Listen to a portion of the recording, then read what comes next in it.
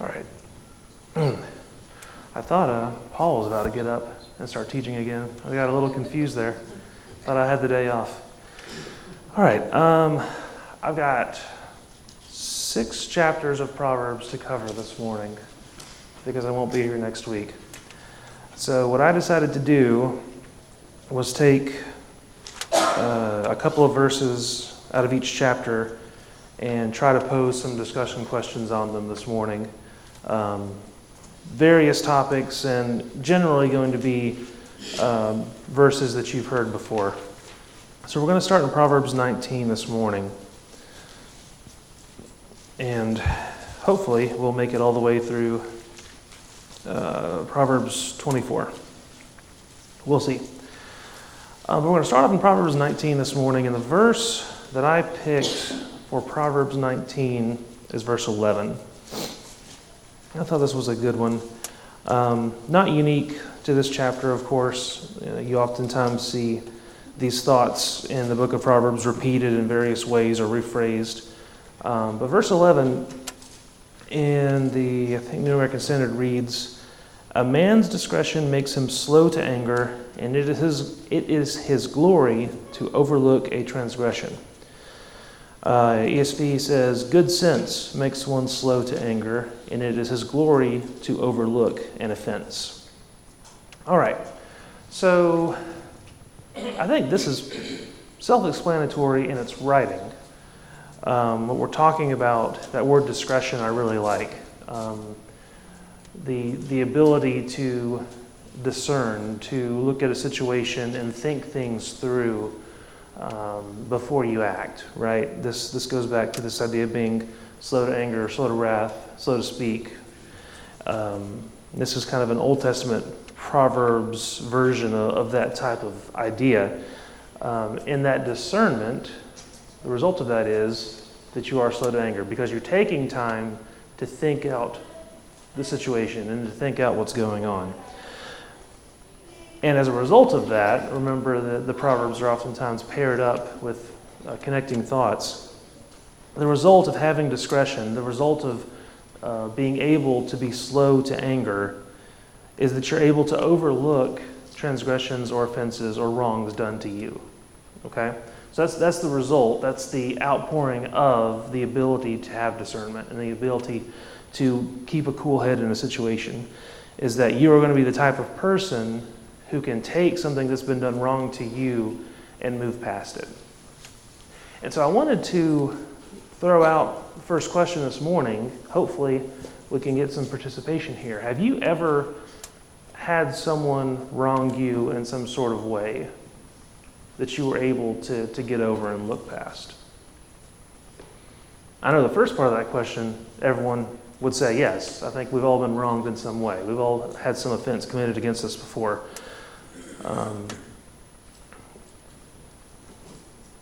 Any stories to share? Any wisdom? It's not a story. Okay. But we got a perfect example of how we're supposed to do with Christ. Mm-hmm. Because he took wrong, Mm-hmm. he didn't ask him. But they could have ended it any time.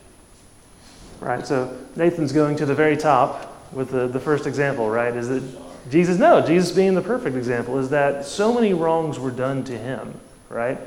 And at so many opportunities did he have the chance to stop, to get revenge, to lash out. Multitude of options, right? So many different options to respond in some sort of negative way that would have doomed us all. And yet he didn't. And again, that's discretion, right? That's discernment. Because we learned from his prayer in the garden, what? He understood the impact of what he was about to do, right? He understood how important it was. And so placing that above his own desires, he was able to overlook those offenses. He was able to look past the heat of the moment, right? Right. Yeah, I mean, that's the ultimate, right, towards the end of his life. But throughout his life, right, he had to deal with those things. People rejecting him, Pharisees criticizing him, even his own followers doubting him at times. He was able to see the big picture in those situations. Brother Chris, this one is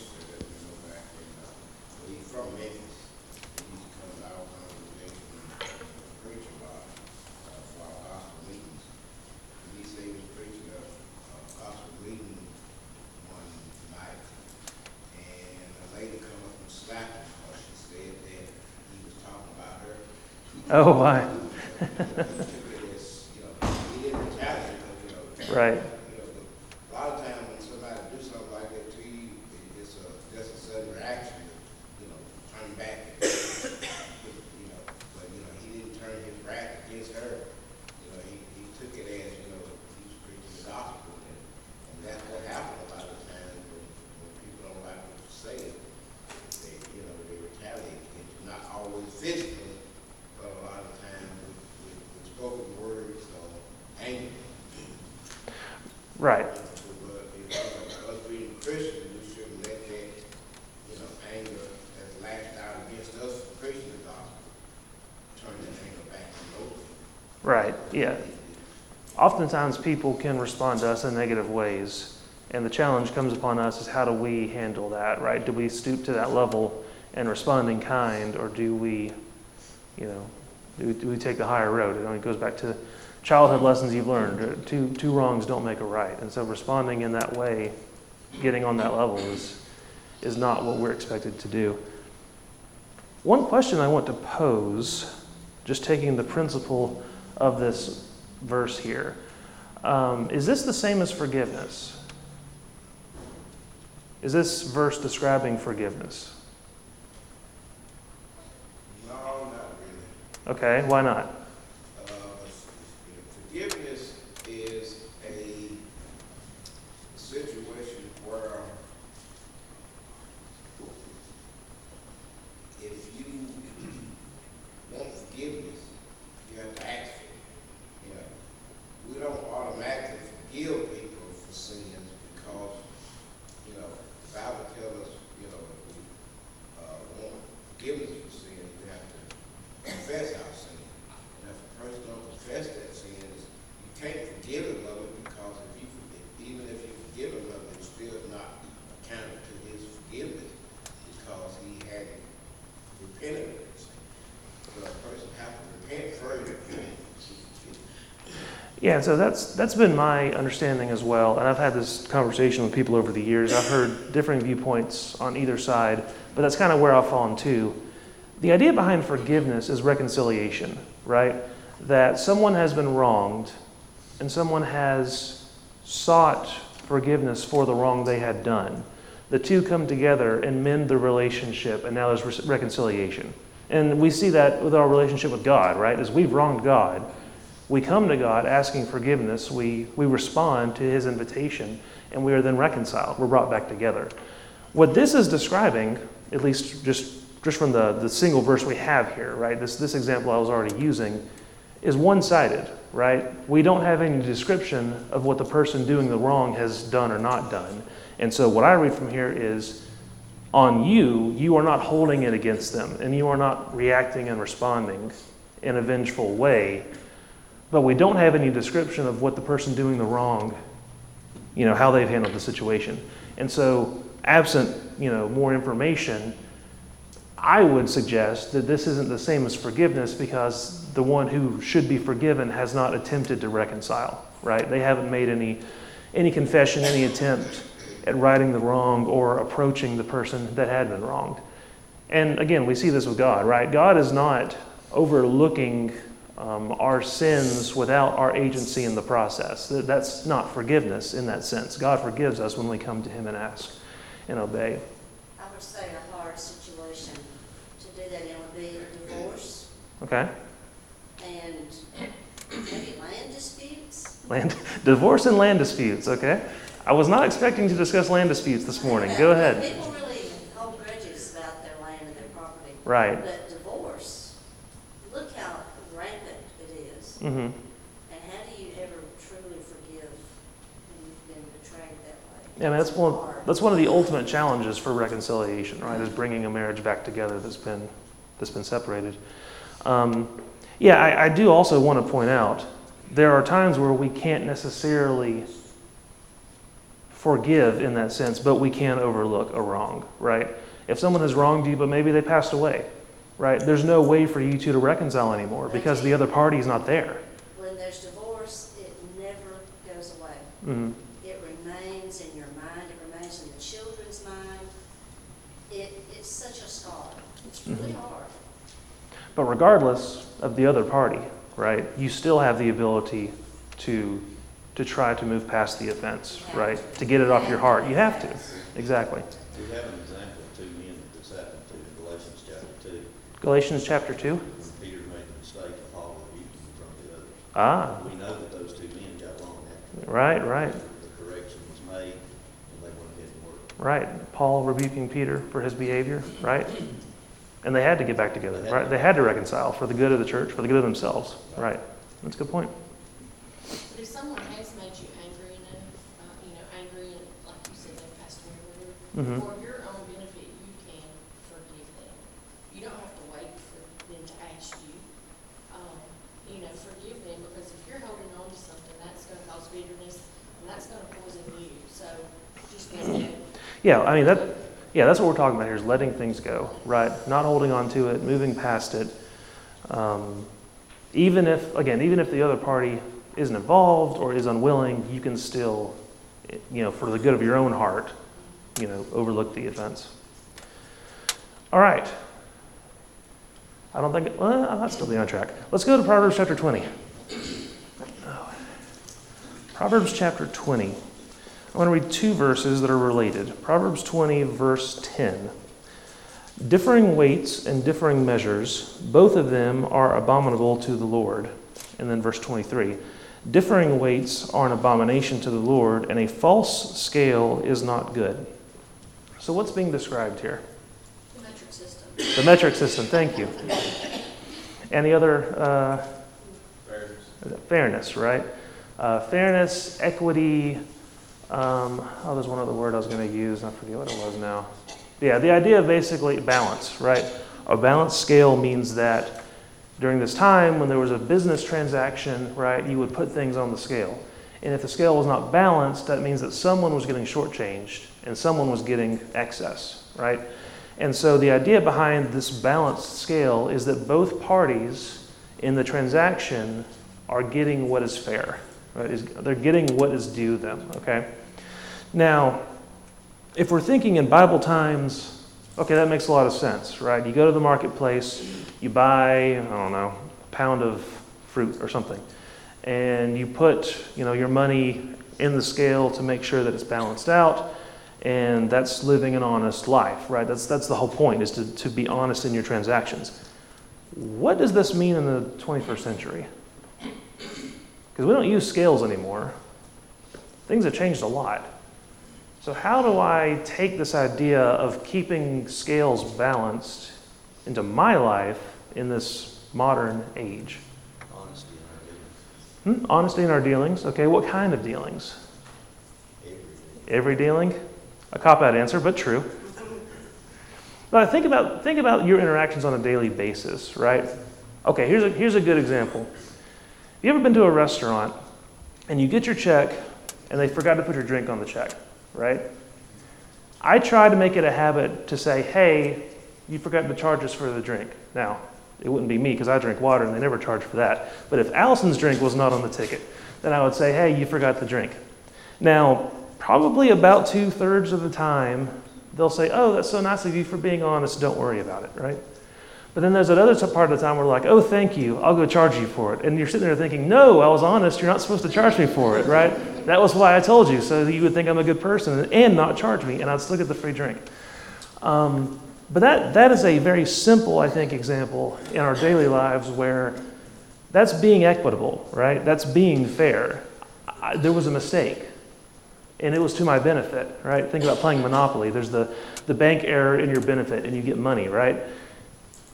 For us to live a life of balanced scales, we need to right wrongs even when they're in our favor, right? And so that very simple mistake that really is not affecting anyone's life shows, I think, and I'm not trying to toot my own horn here, but I think shows your character and how you approach your interactions and dealings with other people. Because it's an attempt to not cheat someone out of something, even if it really doesn't matter, in a financial sense. Does that make sense? Does anyone have a more, impactful example? That was the best one I could come up with. Go ahead. One with a group of family members. Uh-huh. Not my husband, but no. This is incriminating. Yeah. So, Gulf Shores a couple years ago, and I was in the bathroom, and this lady left her, it was an expensive, it looked like an engagement ring, laying in the stall out there. And Right. I seen it. Right, And I tried to catch her. right, Circumstances, it took me a minute. right, So I looked around, and all I seen was her shoes. That's all I could see was her shoes. wow, okay, So I walked around, and my family members asked me, well, why? I showed them, and they're, oh, that's expensive. I said, no, I need to find it. Mhm. I don't know what, it means to them.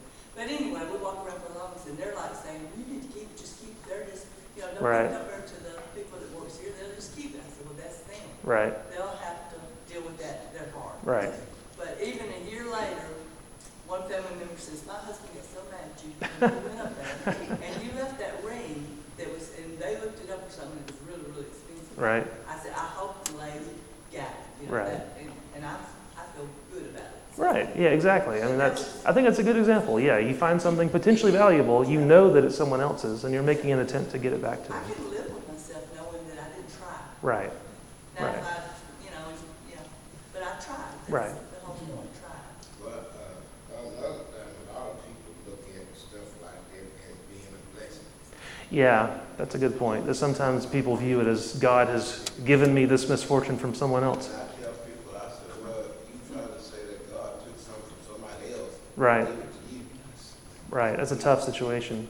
Somebody else is not blessed, so you can be blessed. Right, This is one thing we often overlook to our detriment. When we talk about society, we talk about how the family unit is the base of society. Everything is built upon the family unit. And when the family unit erodes, society erodes. The same thing is true here. When fairness erodes, then the whole society erodes. When you look back in the Old Testament times, if a visitor came unto you, you went out to your flock and you took the absolute best you had. And that's what you gave them. And we don't do that any longer today. That's the reason when if you go to purchase a car, you go to purchase property, a home, whatever, you got to sign 400 different pieces of paper because people in our society have been dishonest before. And it affects all of us. right. We're a very litigious people, and everyone is trying to find an edge over someone else. And then lawyers get involved, and that's when you're signing contracts that are... Everybody else pays. Yeah, exactly, yeah. No, it's a good point. I mean, that's kind of the world we live in, right? Is that everyone is trying so hard to eke out some sort of advantage over someone else that you have to put everything on paper because you can't trust them. Go ahead. Do we not do that in a sense for jobs? What do you mean? If you're paid for a day's work, you don't give a day, you're not honest. Okay, yeah, Nathan says if you're not giving a day's work, but you're earning a day's wages, is that an issue of a balanced scale, right? Are you putting forward what you were paid for? Yeah. If you're a salaried employee and your pay doesn't change no matter how many hours Yeah. you work, and you call in sick and you're not sick, Right, that's dishonest. right. Being honest with your employer in your dealings. Yeah. Yeah, so I think you guys get a pretty good grasp of this. I think, at least at the personal micro level, I think we all understand this pretty well. There are conversations that people have that are above my head, and I don't have the intelligence to really, I don't feel like I can have an informed opinion at the more social level. You guys probably hear this, especially in politics, about like equity and who's fairness for people, and there's all these debates about that. I don't have control over that. And like I said, I don't know if I'm really informed enough to present a whole lot of good opinions on it. But in my daily life, I can seek to have balanced scales with the people around me, right? That's all within my control. And I give my best effort. Not everything's in my control. If I can't find the person that lost the thing, then I've tried my best, right? Sometimes you find $10 on the sidewalk and you have no clue, who might have dropped it. But the effort to try to make sure that these scales are balanced in your dealings with other people, I think that's really what we're getting at here, is in your personal interactions to make sure that you're being fair and that you're being equitable with other people. A lot of people in here don't have to deal with what I deal with trading for a living. Okay? Yeah, so that's a good point. So how many people have you swindled? What I'm saying is what I've tried to track. is very difficult because it's not just set prices for things. There's a lot of bidding and auctioning So and when you do a deal, you try to make money because I'm trying to feed my Right. family, trying to survive. Right. But you don't have to go that extra mile to mess over somebody, to Mhm. put it politely in this room. What you try to do is you unbalance the scales to where you go a little bit further. Mhm. So when I trade with a guy or when we do a deal or something comes up and I make it right, they're very shocked and surprised Mhm. because that's not the norm. Right. And I have found through 30 plus years of doing it that way, God notices it too. Well, and it's not just the value of things, right? It's also the quality of what you're giving, because there are people, you know, there's a reason that there's a stereotype of the used car salesman, right? Is that there might be issues with whatever you're getting that you don't know about that would lower the value, right? And so not only, I think, giving a fair price for what the person understands they're getting, but also making sure you're upfront about what they are getting is another aspect of that. Yeah. And going that extra mile when something happens. Right. Being transparent. I was just kidding, Ken. I don't want to malign your character. I trust you. These verses tend to follow the golden rule. Yeah. It's a lot of golden rule. A lot of Proverbs is golden rule, just in specific instances, right? When I first moved here, I worked for a car dealership, selling cars, and I didn't work there long. Yeah. Because it was a lot of dishonesty going on. How they were treating people. And first thing one of the salesmen told me is, sticker price on the car. You know, they don't put the sticker price on the car. But they say you can look at the sticker and it'll tell you what the car sells for. But then, you know, to make the next money, you can add on to that. I said, well, if what's on the stickers on the car, sure, that's what we'll be telling the people. He said, well, you know, you make a little extra money. Right. But I couldn't do that. So whatever the sticker was on the car, that's what I would tell them. Right. And if they test drove it and I felt something wrong with it, I would tell them. I said, Right. Yeah. Being honest like that in some businesses can be bad for your career. one neighbor told me, she said, I've never had a car dealership tell me that I not to buy a car. I said, well, you don't want to. Well, think back to the more, well, not the more recent, but not the black and white one, but the Santa Claus from the like 80s, 90s, I think. When he's sitting in the store and he tells the mother, you should go to this other toy store because they have it at a better price, right? And the executive is shocked. Why would he do that? But then the feedback he gets is, I respect the honesty of this establishment, and I'm going to recommend this business because of how you treated me. So, you know, we don't think about that a lot of times in the moment. But I think that's a fictional but poignant example of some of this too. That's because today's society has become so me. Mm-hmm. It's about what can I get from you, whether I deserve it or not. Right. That's the way it's become. Right. And you know, you were talking about things. I walked out of the store one day and I thought I had gotten everything, and I got to the car and I realized, oh, I didn't pay for this. Mm-hmm. I found it in the buggy and I was like, I didn't pay for this. So I went back in Walmart and told the girl at the self-checkout, said, you know, I found this at my buggy, I forgot to pay for it. She goes, and you came back in? Yeah, because I didn't pay for it. Right. Yeah, people. And people are shocked. They're absolutely shocked that you do stuff like that. But you think about it, it's a poor reflection on our world. But it was like this 4,000 years ago. It was like this 2,000 years ago. It's not anything new. But your behavior that surprises people is sets you apart, is what you're supposed to be doing, right? That's why we're called to do these things, because they challenge people's expectations. And they point them to something better, right? Follow the road now. Mm-hmm. It reflects on the church. Yeah, it reflects on the church, it reflects on Christ, it reflects on your family, it reflects on you. Yeah. All right, chapter 21. We're pushing through. Chapter 21, verse 3.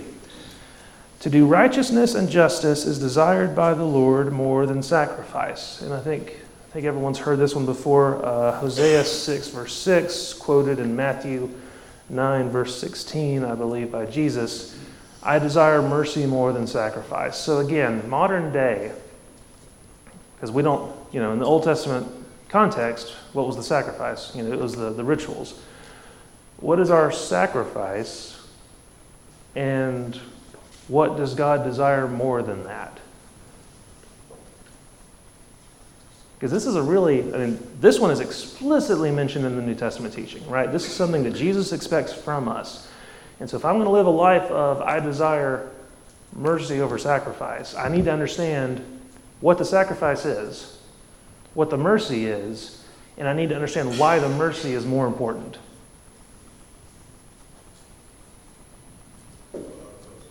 Mercy is considering other people. Mm-hmm. Sacrifice is something you do that points to yourself. Okay. So God wants us to be merciful to others. So that's more important than the sacrifice. He wants us to be merciful to the poor. He wants us to be merciful to the sick. He wants us to be merciful to the sin sick. And not just because the sacrifice is just something that helps. That we do that satisfy us. Well, who's the sacrifice pointed toward? Sacrifice is pointing to us. We sacrifice because we want to give up something to do something. Right. But mercy is something you do for others. Sacrifice is something you really do it for yourself. In the biblical... Mercy is getting something that you don't deserve. God's mercy is something we don't deserve. Right. And he gives it to us anyway if we ask for it. Right. Jesus' sacrifice was not done to Jesus. It was done for Yeah, us. that's what I'm trying to get at is ultimately in the biblical sense, when I offer a sacrifice, who's it going to? God. When I offer mercy, who is it going to? Man, right? I don't offer mercy to God, and I don't sacrifice to people. And so if the lesson is that I want mercy more than sacrifice, what is God saying? God rather see that your heart is right than to see you go through all the motions of the sacrifice and all the laws and everything, which looks okay, but your heart might not be correct. Not only your heart being right, but go back to that definition of mercy, right? You're extending that To other someone people, else. to someone else, right? You hear these kinds of themes this time of year with the holidays coming up and everything, and there's all these feel-good movies and songs or whatever. This is real life, though. Think about it. We're here on this Sunday morning, and we're offering sacrifices to God. And what God is saying is, if you're not merciful to other people, I don't want you here, right? Right. Don't come if you can't be merciful to other people. And so think about what is merciful, right? How am I merciful to others? Because ultimately, if God had to choose, he would choose that, right? If God had to choose one or the other, he'd tell us all to go home and be merciful to somebody. And I think that's interesting. And I fear that we live in a world that doesn't really understand that. Even in a religious world that doesn't quite understand that. Because I look around and I see a whole lot of people that think they're making great sacrifices and they do not have mercy in their lives or in their words or in their actions. And so we cannot lose sight, as the Pharisees did, as the priests did, as the Jewish people in the latter part of the Old Testament did. We can't lose sight of mercy because we're so wrapped up in sacrifice. Because ultimately, if we don't have the mercy, the sacrifice is worthless. Isn't that what the parable taught us? Exactly. Those people were on the way to religious activities. Mm-hmm. And what they were doing, the one that showed mercy. I want to do a lesson series on this sometime, or maybe I can ask David to do sermons on it. The warning of the Old Testament, right? The warning of the Good Samaritan. Who are the people that did things? The warning of the Pharisees. Who are the people that were in the wrong? The religious people, the faithful attending church people. Who are the people that were doing righteousness? The ones who weren't expected to be the ones to do that, which puts us in a very dangerous situation, because if the story repeats itself, we're not the Samaritans, right? We're the Levites, and we cannot let that happen. James addresses this at James 2, 15 and 16. you Mhm. daily food, and one of you says to them, depart in peace, be warm and filled, but you do not give them the things which are needed for the body, what is the profit? Right. Yeah. And those, what verses in James was that? James James 2:15 and 16. 2:15 and 16, just for the recording and for the streaming, that they can look it up. All right, continuing the whirlwind. Proverbs chapter 22, verse 6. I couldn't avoid bringing this one up, and I think I already addressed it a little bit when we did our intro, but I want to address it again just a little bit. Train up a child in the way he should go, even when he is old, he will not depart from it. It's a challenging proverb, but I think it's mostly challenging perhaps because of how we're approaching it and how we're trying to understand it.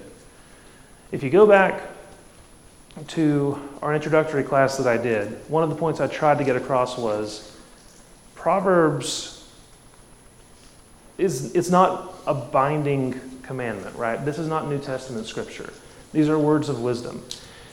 And, at least from my perspective and from my study, the point of the Proverbs is to provide general life advice, right? To give you an idea of how things will go, generally speaking, if you live in such a way. The books of Ecclesiastes and Job are insightful treatments of what happens when things don't go the way you would expect based on wisdom, right? Because things don't always go the way you would expect them to. These aren't guarantees. This is advice from God. And so I say that to say, people struggle with this verse because they think I must have done something wrong because I trained up my child in the way I thought he should go, and now he's older and he's departed from it. To expect this verse to be a guarantee nullifies the free moral agency of your child, right?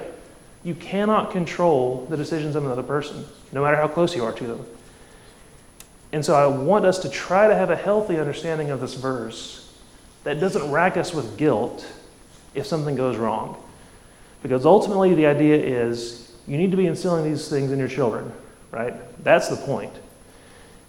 And even if they depart at some point of the faith, that doesn't mean they've forgotten those things, right? If you train them up, it's still in them, right? Still in their heart, still in their mind. And who knows what will happen down the road, right? We never know how someone's life is going to turn out. But it troubles me to see Christian parents so torn up because they read this verse thinking that it was a guarantee and that they must have done something wrong, right? I do think it's possible for a faithful Christian to raise their child right and the child still choose another path because they have that free moral agency. Go ahead. I take this with the elderly remember childhood because of long-term memory. Mm-hmm. So pile as much Bible and stuff we can into our kids when they're young. Right. And then when they get old, it's going to be with them whether they obey it or not. It's right. in the long-term memory. Right. It's still there, right? It's not as if they suddenly have amnesia, in the lessons you taught them are worthless or gone or whatever. It's still there. And there's always hope for someone, until they draw their last breath. And just because our children are grown, we can still train. We can right. still teach. We can still have those lessons, even if they're not obeying. Right. It's not like you're racing to the age of 18 and then once you hit that point, it's done and you can't do anything more, right? You can still talk. Still right. Talk, still teach. This is just like baptism. Baptism is no guarantee. Right. That you're going to continue to follow them. Right. Yeah. Same with baptism. Baptism is not, we don't teach once saved, always saved, right? We teach that you have agency in your life, and at any moment in your life, you are making a decision to stay faithful, and you can choose to not be faithful. Yep.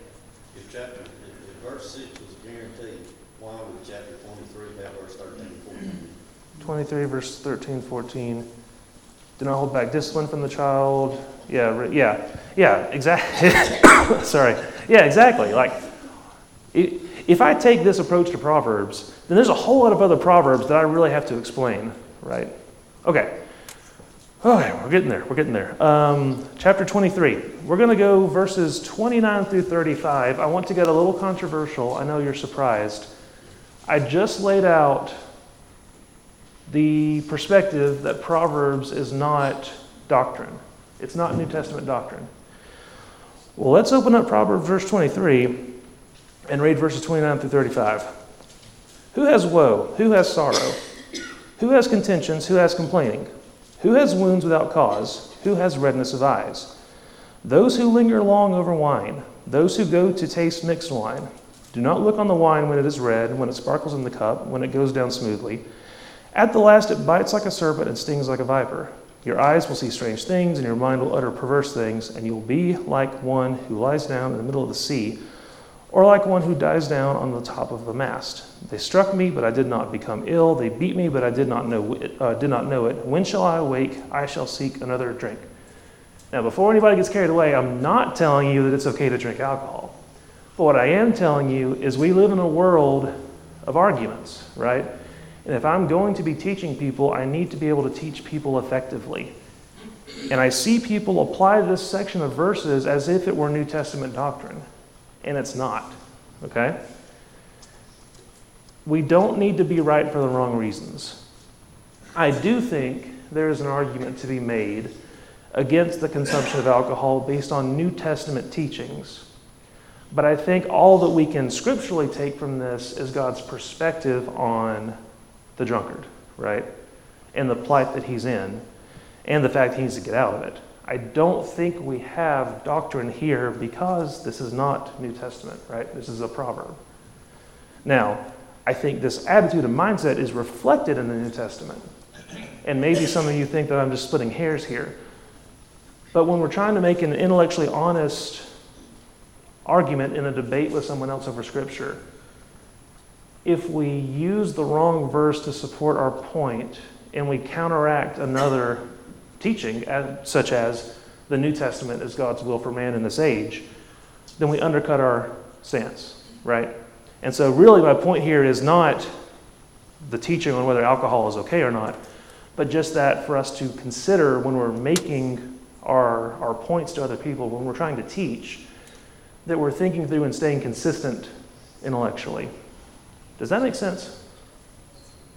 I think these verses mostly tell you the effects. Yes, yes. Let you know you get involved in Right. It's not saying for or against drinking, it's the effects. Right. Proverbs are not only words of wisdom, they're words of warning, right? And I think this safely falls within the realm of a word of warning. Right? This is what to expect. If you partake in this, this is what's going to happen to you. And that's all throughout the book of Proverbs too. Okay, we didn't make it through all of the chapters. I'm going to leave you some homework on chapter 24. Okay? Chapter 24, verses 3 through 7. By wisdom a house is built, and by understanding it is established. By knowledge the rooms are filled with all precious and pleasant riches. A wise man is strong, and a man of knowledge increases power. For by wise guidance he will wage war, and in abundance of counselors there is victory. Wisdom is too exalted for a fool. He does not open his mouth in the gate. All right. My only question for this one is, does this describe you? Right? Someone who pursues wisdom. So think on yourself. Am I being described here? Right? Am I someone who values and searches out knowledge? Am I living my life in pursuit of godly wisdom? Thank you for your comments and your attention this morning.